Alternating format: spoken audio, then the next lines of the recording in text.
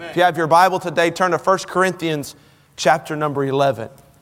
1 Corinthians chapter number 11. If you're a guest at Fellowship today, thank you for being here. We're honored that you would worship with us. We have begun a series in the Gospel of Mark a few weeks back that I would normally be preaching in this service, but I'm going to step out of the Gospel of Mark. And listen, anytime I step out of a book of the Bible that I've been preaching through, you have to know that it takes a lot of discipline for me to do that because it's hard. I want to stay in our study, so know that if I'm stepping out of our current study, it's on purpose, and it's because I feel like I need to teach or preach something to our church at this time that we all need to hear corporately, and that is what I'm going to do today. I'm stepping out of the Gospel of Mark to preach on the topic of the Lord's Supper. The members of Fellowship Baptist Church will be observing this ordinance on Tuesday evening of this week at 7 o'clock in place of our midweek service. And really because I feel that this is such an important time for our church family, I really think it's worth setting aside an entire sermon to study the topic. I will tell you it's going to feel more like a glorified Sunday school lesson in some ways today. I don't apologize at all for taking a little bit of time to teach the Bible. I think there'll be some preach that seeps its way in there probably. But for the most part, my intention with the message today is to teach the church. And there's a couple motivations I have for this. First, I want our church family, those that will be partaking on Tuesday night, I want you, Fellowship family, to understand the significance of what you're going to be doing on Tuesday. Here's what I'm afraid of with this ordinance of the Lord's Supper, because we don't do it every Sunday around here, that it can sneak up on us. And in a way, we just either aren't going to be there, or number two, we're going to be there, but we're not going to be there with the right spirit. And the reason why I'm passionate about teaching this is, number one, so you'll understand the importance of working your schedule around this service on Tuesday night and making the sacrifices necessary to be there. But number two, I really want you to understand it. Because when you understand something, you take it more serious. That's what I want to accomplish today. Number two, I want those outside of our church family to understand why we do what we do when it comes to the Lord's Supper.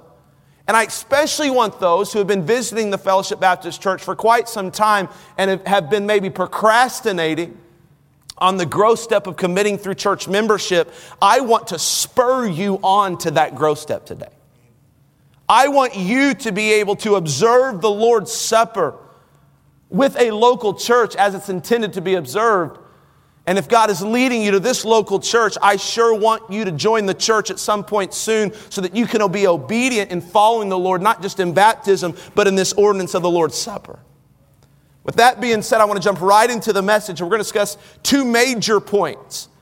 The major points of our lesson today have to do with the significance of the Lord's Supper and the exclusivity of the Lord's Supper. I hope you have a handout this morning and you can follow along. The scripture will be on the screen. I'll move rather quickly through the outline today, but every point will be very, very important. Major point number one, write this down. The Lord's Supper is significant. It's significant. Why is it significant? Well, there are three reasons why I believe this ordinance is significant. Letter A in your handout, the command makes it significant. The fact that the Lord's Supper is commanded makes it important. Where is it commanded? Look at the text, 1 Corinthians 11 and verse 1 and 2. Be ye followers of me, even as I also am of Christ. Now I praise you, brethren, that ye remember me in all things, and watch this next phrase, and keep the ordinances as I delivered them to you. Listen, the Lord's Supper is not simply an event on the church calendar. It's not something that a church member should take or leave. It is a command of Scripture. Think about it. To say communion is something you can choose to do or not to do would be the same as saying that once a person is saved, he or she can get baptized, well, if they feel like it. If they don't feel like it, they don't need to get baptized. No, refusing communion is equal to refusing baptism. The Lord's Supper is not an invitation to accept. It's a command to obey. Church family, frankly, and this doesn't apply to our guests today, so you can tune me out for just a paragraph or two. But church family, you should make this service a non-negotiable. A don't miss date in your calendar. I don't say that about many dates, but you should rearrange your schedule if needed. Ask off work if needed. Be willing to miss practices, games, birthday parties, other activities for the sake of this ordinance. That's how important it is for every church member to participate. It's a matter of obedience. That's why it's significant. Here's the second reason, letter B. The purpose makes it significant. To understand the purpose of the Lord's Supper, I think we need to put the two ordinances together, baptism and Lord's Supper, to understand why they're both significant in their purpose. They have at least one thing in common. They're symbolic. Another thing in common is that they aren't options, they're commands. But they are different in what they symbolize or what they signify. Baptism then marks the beginning of the Christian life. So everyone that is converted in salvation must follow the Lord in baptism, not to go to heaven, but as a matter of obedience to God, to show the world that they are unashamed follower of Jesus Christ. Here's what happened to me on the inside. We're going to be baptizing after the sermon this morning.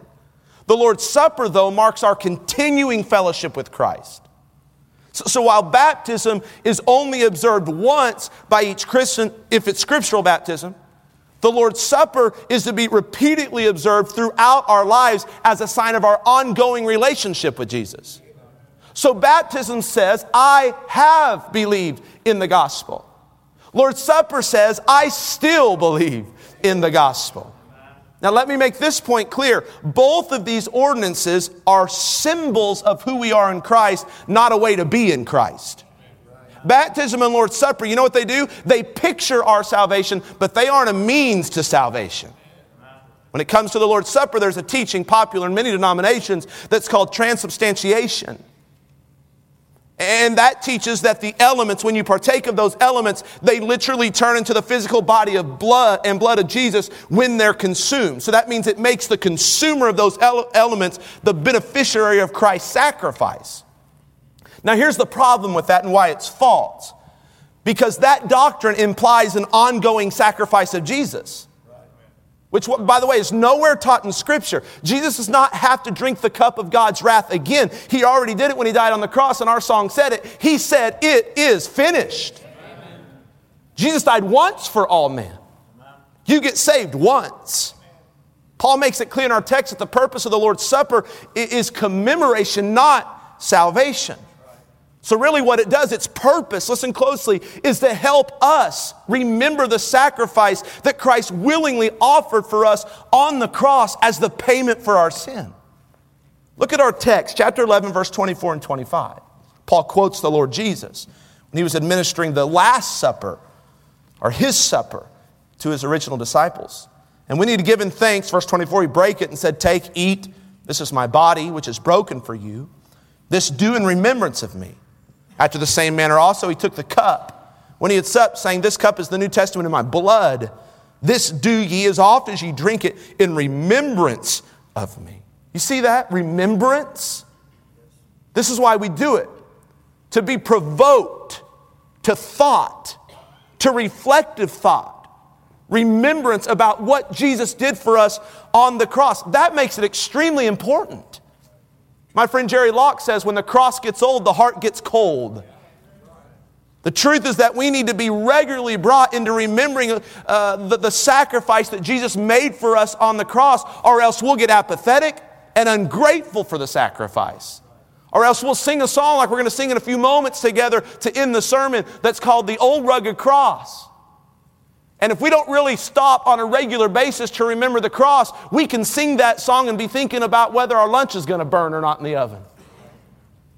But if you are grateful for the cross and regularly brought in remembrance of the cross through an ordinance like the Lord's Supper, every time a song is sung about the blood or the mercy tree or the old rugged cross, it'll do something in here for you. Let me give you the third reason why it's significant. The consequences of the Lord's Supper make it significant. Now, the Apostle Paul makes it clear in our text that observing the Lord's Supper improperly or unworthily can carry much consequence in the life of a believer and the life of a church corporately. Now, if you're not familiar with this text, some of this might shock you. The seriousness of the consequences for the members of the church that partook unworthily are very, very serious. Look at verse 27 of chapter 11. Wherefore, whosoever shall eat this bread and drink this cup of the Lord unworthily shall be guilty of the body and blood of the Lord. Drop down to verse 29 and 30. For he that eateth and drinketh unworthily eateth and drinketh damnation to himself, not discerning the Lord's body. For this cause many are weak and sickly among you, and many sleep. So there are apparently some of these members of the church at Corinth who were taking the Lord's Supper unworthily. As a result, they invited God's judgment in their life, which included sickness and even death. Could you imagine that? And you know what that tells me? It tells me that God takes the Lord's Supper very serious. And so should we. But the question that comes to my mind is this: what makes a person's participation in the Lord's Supper unworthy? Because if the consequences have potential to be so severe, I don't want to part in that. Well, the text answers that question. Two basic ways that we can partake of the Lord's Supper unworthily. And church members, you need to pay close attention to this. It's on your handout. Number one, ignorance about the meaning and significance of the Lord's Supper. Ignorance, not understanding it. He said not discerning it. Treating it flippantly because you don't understand it. Look at verse 20 and 22. Here's what they did. When you come together, therefore, into one place, this is not to eat the Lord's Supper. Now what he meant by that is you're not just coming to fill your bellies. You're not just coming for a potluck at church. You're not just coming to eat. This is symbolic. This is sacred. Verse 21, for in eating everyone taketh before other his own supper. This is what they were doing. One is hungry, another is drunken. What? Paul says, have ye not houses to eat and to drink in? Or despise ye the church of God and shame them that have not? What shall I say to you? Shall I praise you in this? I praise you not. So the Corinthians were treating the Lord's Supper kind of like a fifth Sunday. Everybody bring a potluck, bring your favorite casserole and your favorite drink. And the reason why is because they simply lacked a proper understanding of the ordinance. You know that our appreciation of something is often determined by how much we understand it. What was Paul's remedy for this? 1 Corinthians 11 was his remedy. 1 Corinthians 10 was his remedy. A little bit of 1 Corinthians 5 was his remedy. You know what that is? It's clear teaching. Clear preaching. That's why I'm taking time to teach this message, because I want the members of Fellowship Baptist Church to clearly understand what the Lord's Supper represents. It's not a cracker and juice and go home. It is sacred. It's as sacred as what we're going to do after the service in putting people beneath those waters. It represents the body and the blood of the Lord Jesus Christ. And without the brokenness and the pouring out of blood, there would be no remission for sins. You have to understand what this means. If we don't understand it, we will come in on Tuesday night and we'll just be flippant about it, routine about it, empty inside about it.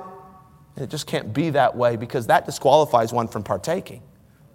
Number two, indifference about your own sinful actions and attitudes disqualifies you from partaking of the Lord's Supper. Well, look at verse 21. For in eating everyone taketh before others on supper, and one is hungry. And watch this phrase, another is drunken. Literally, some of these church members were using the Lord's Supper as an excuse to get drunk. Which, by the way, is always a sin, whether it's in a church or outside of the church. And I'm pretty sure if they were using a sacred ordinance inside of a church as a means to get drunk, they were probably getting drunk outside of the church as well. Which means this: they had very little regard for holy living. We'll talk about that in a second, but it wasn't their only problem. You can go to verse 17 and 18. They had a problem with each other. Now in this that I declare unto you, I praise you not, that you come together not for the better, but for the worse. For first of all, when you come together in the church, I hear that there be divisions among you, and I partly believe it. So not only were they living in an unholy way through drunkenness, but they had divisions and relational strife with one another, which made their observance of the Lord's Supper unworthy. If you, as a child of God, aren't getting along with your brothers and sisters in Christ who are equally children of God, the Father has a problem with that. If you are living willfully in unconfessed sin, or if you're living in an habitually unholy life, if you've got anger or bitterness or a grudge toward somebody else in your church family, please listen closely. The Bible says, it's not my rules. The Bible says you're unworthy to partake of the Lord's Supper. Pastor Tyler, you telling me I got to be perfect to partake of the Lord's Supper? Not at all. You just need to be pure. We're not shooting for perfect hearts. We're shooting for pure hearts. We'll be sinners until the day we go to heaven. Everyone I baptize today is still a sinner before I put them in the water and after I put them in the water. And you'll be a sinner when you come in on Tuesday night, and you'll be a sinner when you leave on Tuesday night, but there is such thing as being right with God. And that's what Paul is calling for. What was his remedy for this? If he knew this was a problem, he's like, okay, if you're unworthy to partake, how do you become worthy? Well, it's a simple phrase called self-examination. Look at chapter 11, verse 28 and verse 31. But let a man examine himself, and so let him eat of that bread and drink of that cup. For if we would judge ourselves, we should not be judged. This is why on the Lord's Supper night, Tuesday night, we'll have a formal time at the start of the service of self-examination where everyone is given time to pray and examine their own hearts. But please listen closely. I don't think this is where self-examination for the Lord's Supper starts. Like on that night, an emergency trip to the altar. Okay, listen, if you have division between a brother or sister in Christ, you don't get to come to the altar and all of a sudden get it right. You won't have time to go talk to them. Jesus said, you have a problem with a brother or sister, you leave your gift at the altar, you go make it right, then you come back. Okay, watch. It's like a parent who's driving with siblings in the back seat, and they're constantly fighting with each other. And the whole trip to vacation, they're screaming at each other, and the father's going back, don't make me pull this car over, and all these things. And then they get to the next town, and maybe the panhandle of Texas that has Dairy Queens because they're right with God. And they say, Daddy, can we have a blizzard? They've been giving Daddy problems for the last 2 hours. But all of a sudden, they want everything to be perfect. Any father in his own mind, I guess he might give him ice cream to shut him up, but that's about it. Don't ask for something when you're not minding the Father. And that's the point of that text. Like if you're not getting along with God's children, go get things right. An emergency trip to the altar doesn't all of a sudden just cleanse all of that.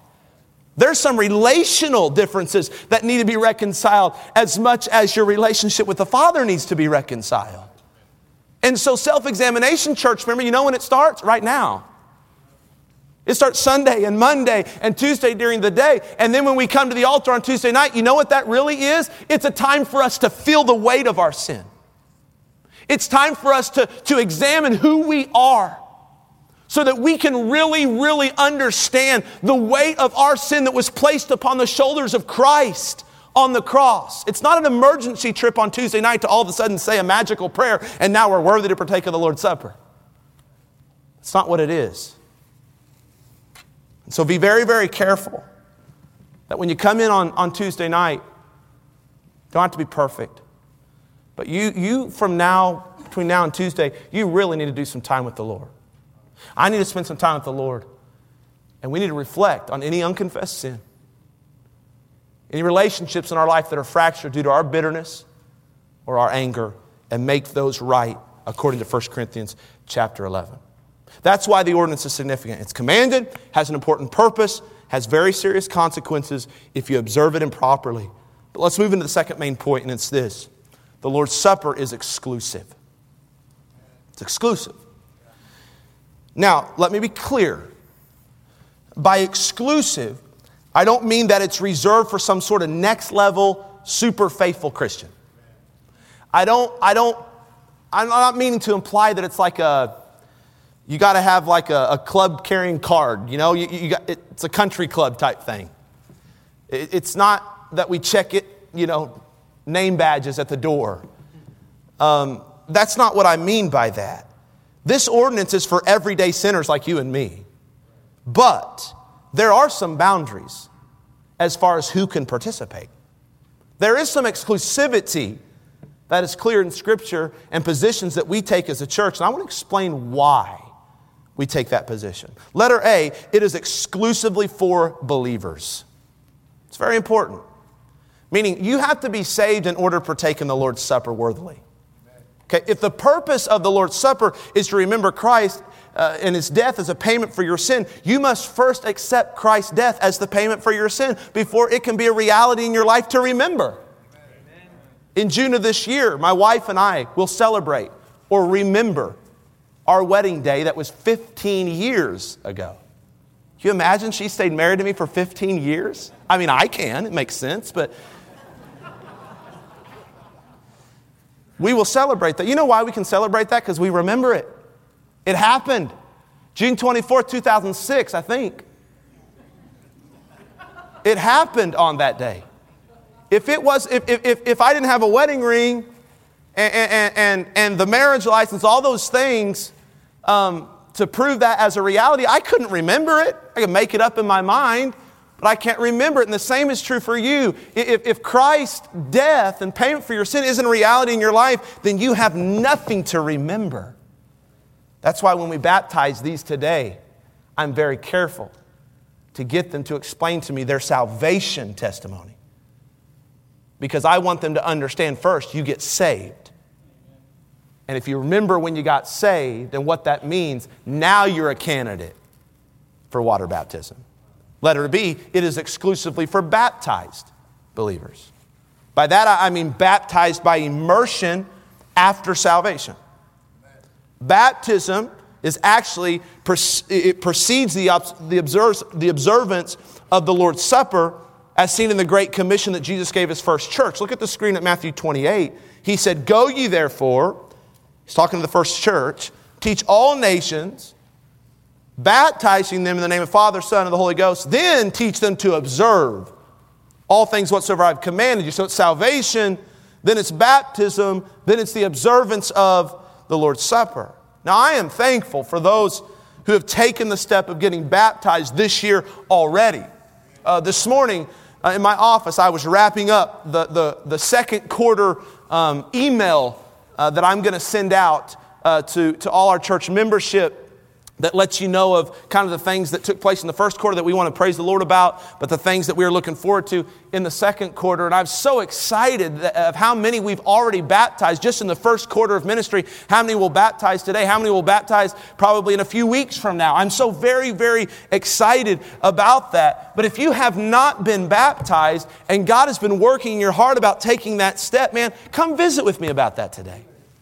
Come talk with me about that today. If you have been saved, you should get baptized. If you need to become a member of our church and you've been through first steps and understand that you need to get baptized to become a member, you need to be willing to do that if God wants you as a part of this church. If God does, we do. If you're interested in that, take your Connect card in the seat back in front of you. Fill that out today. Turn that into the offering plate and we'll follow up with you this week. Letter C, it is exclusively for members of a local church. Let me explain this because this is more unique than the first two. But I want to go back to the very first verse in the book of Corinthians and lay a foundation. I want to build on that for why it's exclusively for members of a local church. 1 Corinthians chapter 1, verse 1 and 2, I want you to notice who Paul is writing to. He said, "Paul, called to be an apostle of Jesus Christ for the will of God, and Sosthenes our brother, unto the church of God, which is at," next word please.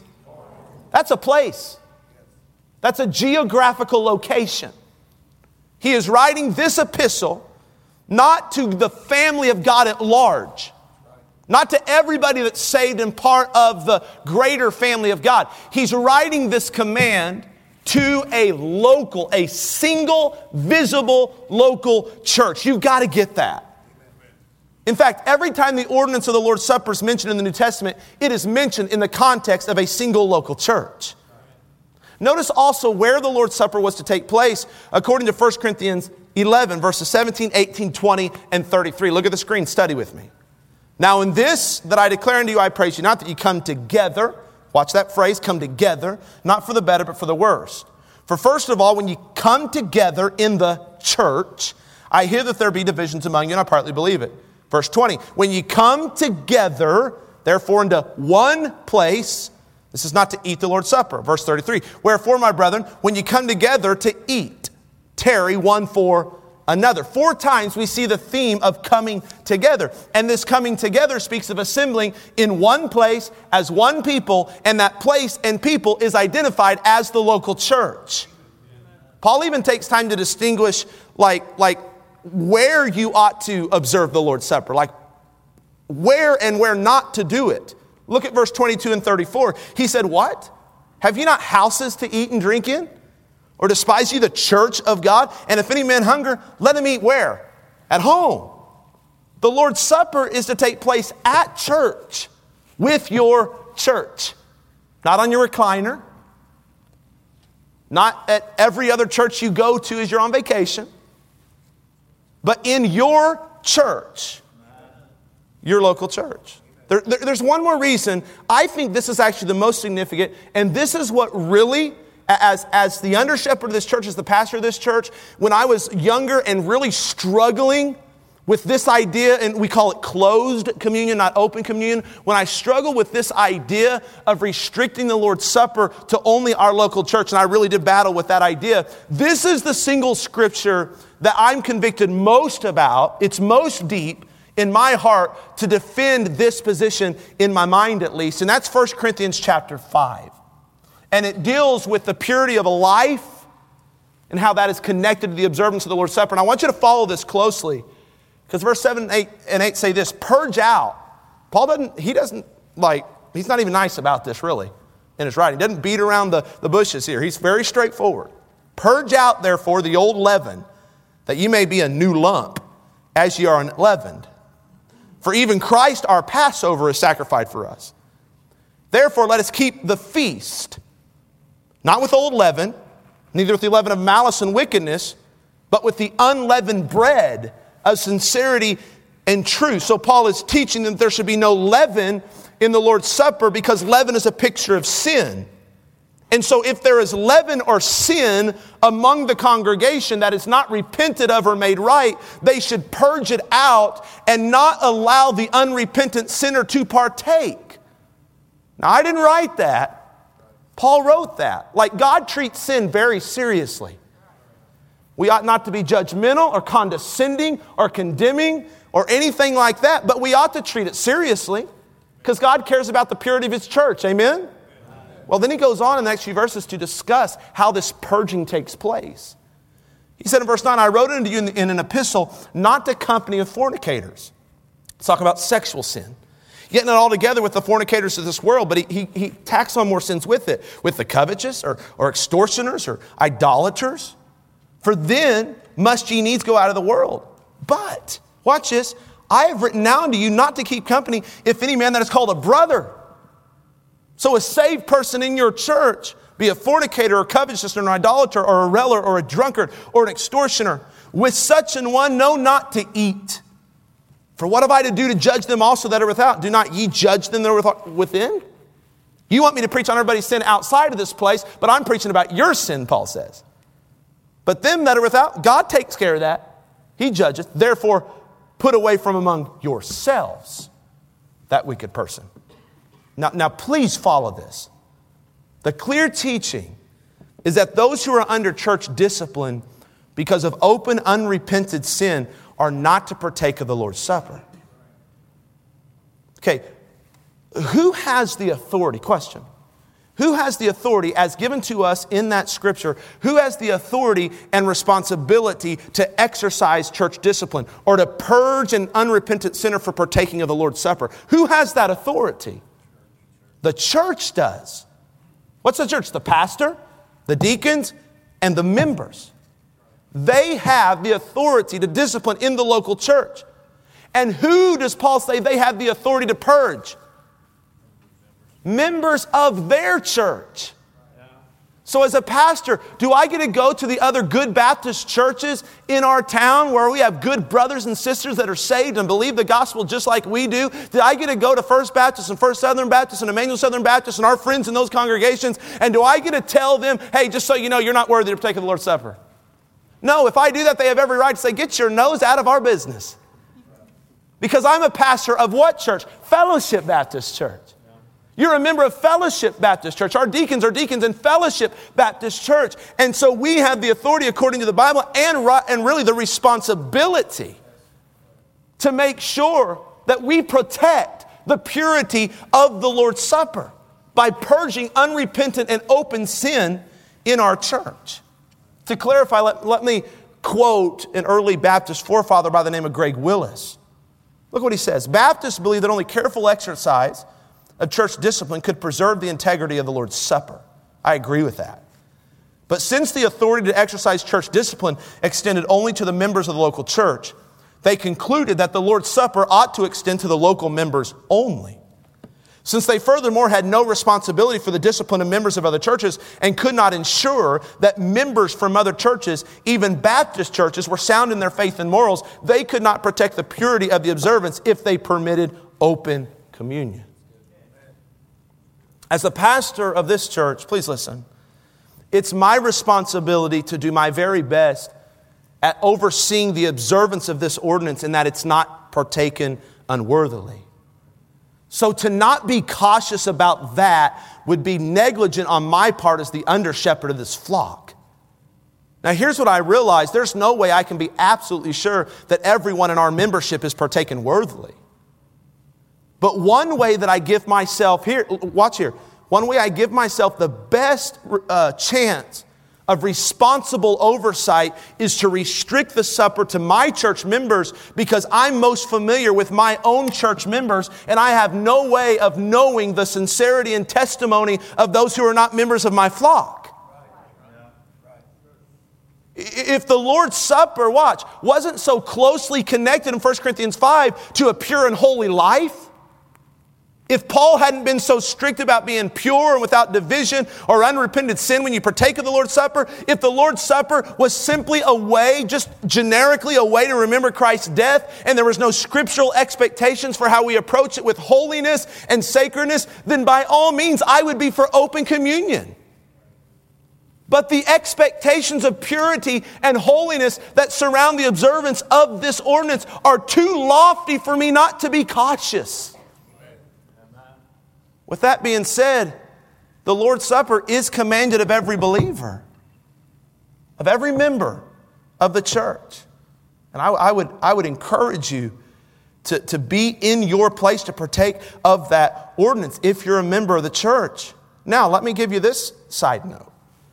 There will not be any Lord's Supper cops roaming around the auditorium. And if there are, I've got snipers in every corner that will shoot them. We aren't asking for proof of membership from anybody. We're not evaluating openly anybody's life. I've made it clear tonight, we'll make it again clear Tuesday night, that our expectations are only saved, baptized church members to partake. But please hear me, when it comes time to partake of the elements on that night, it's in between you and God. I've taught you, and we have made it clear, but there will be no communion cops running around from aisle to aisle. That's in between you and your Lord. Now let me close today by telling you what you can expect. It's just practical when you come to the Lord's Supper service on Tuesday night, because we're going to do a few things different, not doctrinally in any way, but practically. And I want to make it real clear. I've talked to my dad already. He has administered the Lord's Supper here and has been the overseer of this ordinance for 20 years. This is my first time to do it. And so anything that I do different than what he did practically is not a measure of compromise or rebellion against anything he did. I observed the Lord's Supper practically in that way my whole entire life. And so some of the things that I might do different are by no means saying what he did was wrong. Are you hearing me? I appreciate, I honor, I'm for that. And certainly if we were changing a theological position, this would not be the way in which I would change a theological position. And so I'm not doing any of that, just simple practical stuff. But it might be, if you're a long-standing member of fellowship, I say these things because long-standing church members don't like any type of change. And so I don't want to turbulence when you're on a 747 and you're like, the pilot knows you're going to be okay, but you don't think you're going to be okay. when you feel turbulence on Tuesday night because maybe you're given the juice in a different way than you've been given it the last 40 years, I don't want you shaking and thinking, oh man, the church is going to crumble down on us. What's going down? All right, it's going to be okay. Take a deep breath right now. You have 2 days to process this. And so I wanted to get across these things. You might think they're silly if you're not a longstanding member of our church, but indulge us for just a moment. When it comes to distributing the elements, the juice and the bread, normally have our deacons pass those around in trays and we grab those. I think there's a healthier and more efficient way to do that. So on Tuesday night when you walk in, you'll see 2 tables located in the foyer. And you'll just be able to help yourself to the elements in that way when you come into the service that night. So before you come to the auditorium, stop by. You'll be able to get your juice and bread there. Thanks to COVID, a lot of the distributors of these elements have sealed the elements. And so when you don't worry about your juice spilling between the time you get it or your saved, baptized child spilling it all over the carpet like some of you adults spill coffee on the carpet. We won't go there, but you might have seen the signs before you came in the door. Might need to take a second look. Anyway, the grape juice has a seal on it. And so you don't have to worry about tripping or anything like that. If you have shaky hands, whatever. And then there'll be a piece of bread in the cup. And so you just grab both of those when you come in. Also in the past, the service has been very, very concise in the sense that the deacons and pastor would come in and we basically sing one hymn together, have some scripture reading, some prayer, and distribute the elements and go home. On this Lord's Supper service, it's going to be a little more detailed than that, a little more entailed than that. We're going to sing several songs, in fact, about 6 songs or so together as a church that speak of God's love for us. I fully anticipate that we have a sincere time of corporate worship together that night. There will be 2 specials that have been prepared that will draw our thoughts and our minds to a point of remembrance in a very special way. And those will be a particular blessing to us. And so when you come in, it won't necessarily, just be as concise. You can expect it to be a little more like a church service in some ways. But it will have still a solemn and serious approach as compared to we come up here and we sing Victory in Jesus, the choir's clapping and we're enjoying ourselves. It won't have that feel at the start of the Lord's Supper service, and rightfully so. That's intentional, very, very intentional. And so we're trying to make an environment that night that is conducive to fulfilling the purpose of the Lord's Supper, which is commemorating the death of the Lord Jesus Christ. And so at the start of the service, you'll come in, and I'm just going to ask that there's not a lot of talking. Our kids run around and supervise in the building, but that you come early, and the instrumentals will be playing for quite some time, probably before you show up. And so come. We are hiring out daycare, and it's licensed daycare workers, and our nursery coordinators will be at each nursery overseeing that, making sure the exchange is good and everything is understood well. But even if you have a kid that is outgrown the nursery a little bit, but you don't think will be able to sit quietly and reverently in the ordinance service, I want you to take them to the nursery. They're prepared for that, even if they're potty trained, a little bit older, all of that. Don't worry about that. Alexa Varnes is prepared for all of that. So drop them off. And the reason why, I want our kids to be trained to learn how to sit in church, just the Lord's Supper isn't the training time. Okay, and so Sunday night's a good time for that, but the Lord's Supper is not for that. However, if you do have kids that can sit quietly, but maybe they're not saved or baptized yet, and so they can't partake, I still would ask you to bring them with you because they need to observe what's going on. And it's probably going to provide some questions and some dialogue between you and your children. And you'll have an opportunity to share the gospel with them, have a natural gospel conversation with them. But though we'll be very serious and solemn throughout the most of the evening, I'm going to be having the last point of my message out of 1 Corinthians 11 that teaches us that we ought to observe the Lord's death. Christ, Paul says, till He come. And so the end of the service isn't going to be as solemn. The end of the service, because we know we know He's risen. Yes. And we know He's not dead. The disciples walked away from their Last Supper with Jesus sad because they didn't understand it all. We understand it all. So I ain't walking away sad. I'm walking away glad that if he fulfilled the promise of not staying dead, he's going to fulfill the promise of coming back for me. And so we are going to end the service in more of a spirit of anticipation as we sing How Great Thou Art, and we sing I Will Rise, and we sing songs that remind us that this ceremony, this ordinance of the Lord's Supper, it's ceremonial now, but it's going to be actual one day. The marriage supper of the Lamb. We are going to sup with the Lord Jesus Christ himself in heaven one day. And so this gives us to that point of anticipation. And so when we leave, it won't be quite as somber. All right, you'll be able to talk in fellowship if you need to. In fact, there's going to be a choir practice after the service to prepare for Easter, since there's no midweek service. So it'll take on a little different feel than maybe you're used to. You do whatever you're comfortable with in that regard. But I just wanted to be a little more upfront for those seasoned members that might not be used to some of those things they'll experience on Tuesday. It's going to be a great service. It's going to be a special service. It's going to be a service worth coming to. I really mean that. It's going to be very, very meaningful and intentional and worshipful and special in a lot of ways. And mom and dad, I want your kids, if they can, I want them to see this and be a part of this. And it's going to be very, very special. If maybe you're here today and you don't meet those qualifications, you're not saved, man, I want to invite you to get saved today. I mean that. I don't want to just throw that in as kind of a token part of the conclusion of my sermon. Like, I really mean that. If you know in your heart that you would partake of the Lord's Supper unworthily because you've never come to the cross, you've never believed in the gospel, man, I would love for you to talk to me today. Would you do that? Would you talk to Brother Mike today? Any of the pastoral staff members today and say, you know what, I need to talk about getting saved. If you know you've been saved, but you haven't been baptized, man, I want you to submit to baptism. I want you to take that growth step of becoming a member of Fellowship Baptist Church. A big if God is leading you to this place. We'd never manufacture or force that. We want who God wants to be a part of the fellowship family. And then I hope that you'll just make it a point to be here on Tuesday night with the right spirit, starting the process of self-examination right now. So what we're going to do to end the service, I thought, do we have an invitation? Do we give people an opportunity to pray? And I thought, maybe the best way to end this sermon would be just to sing a song together. A song that helps us to think deeply about the cross.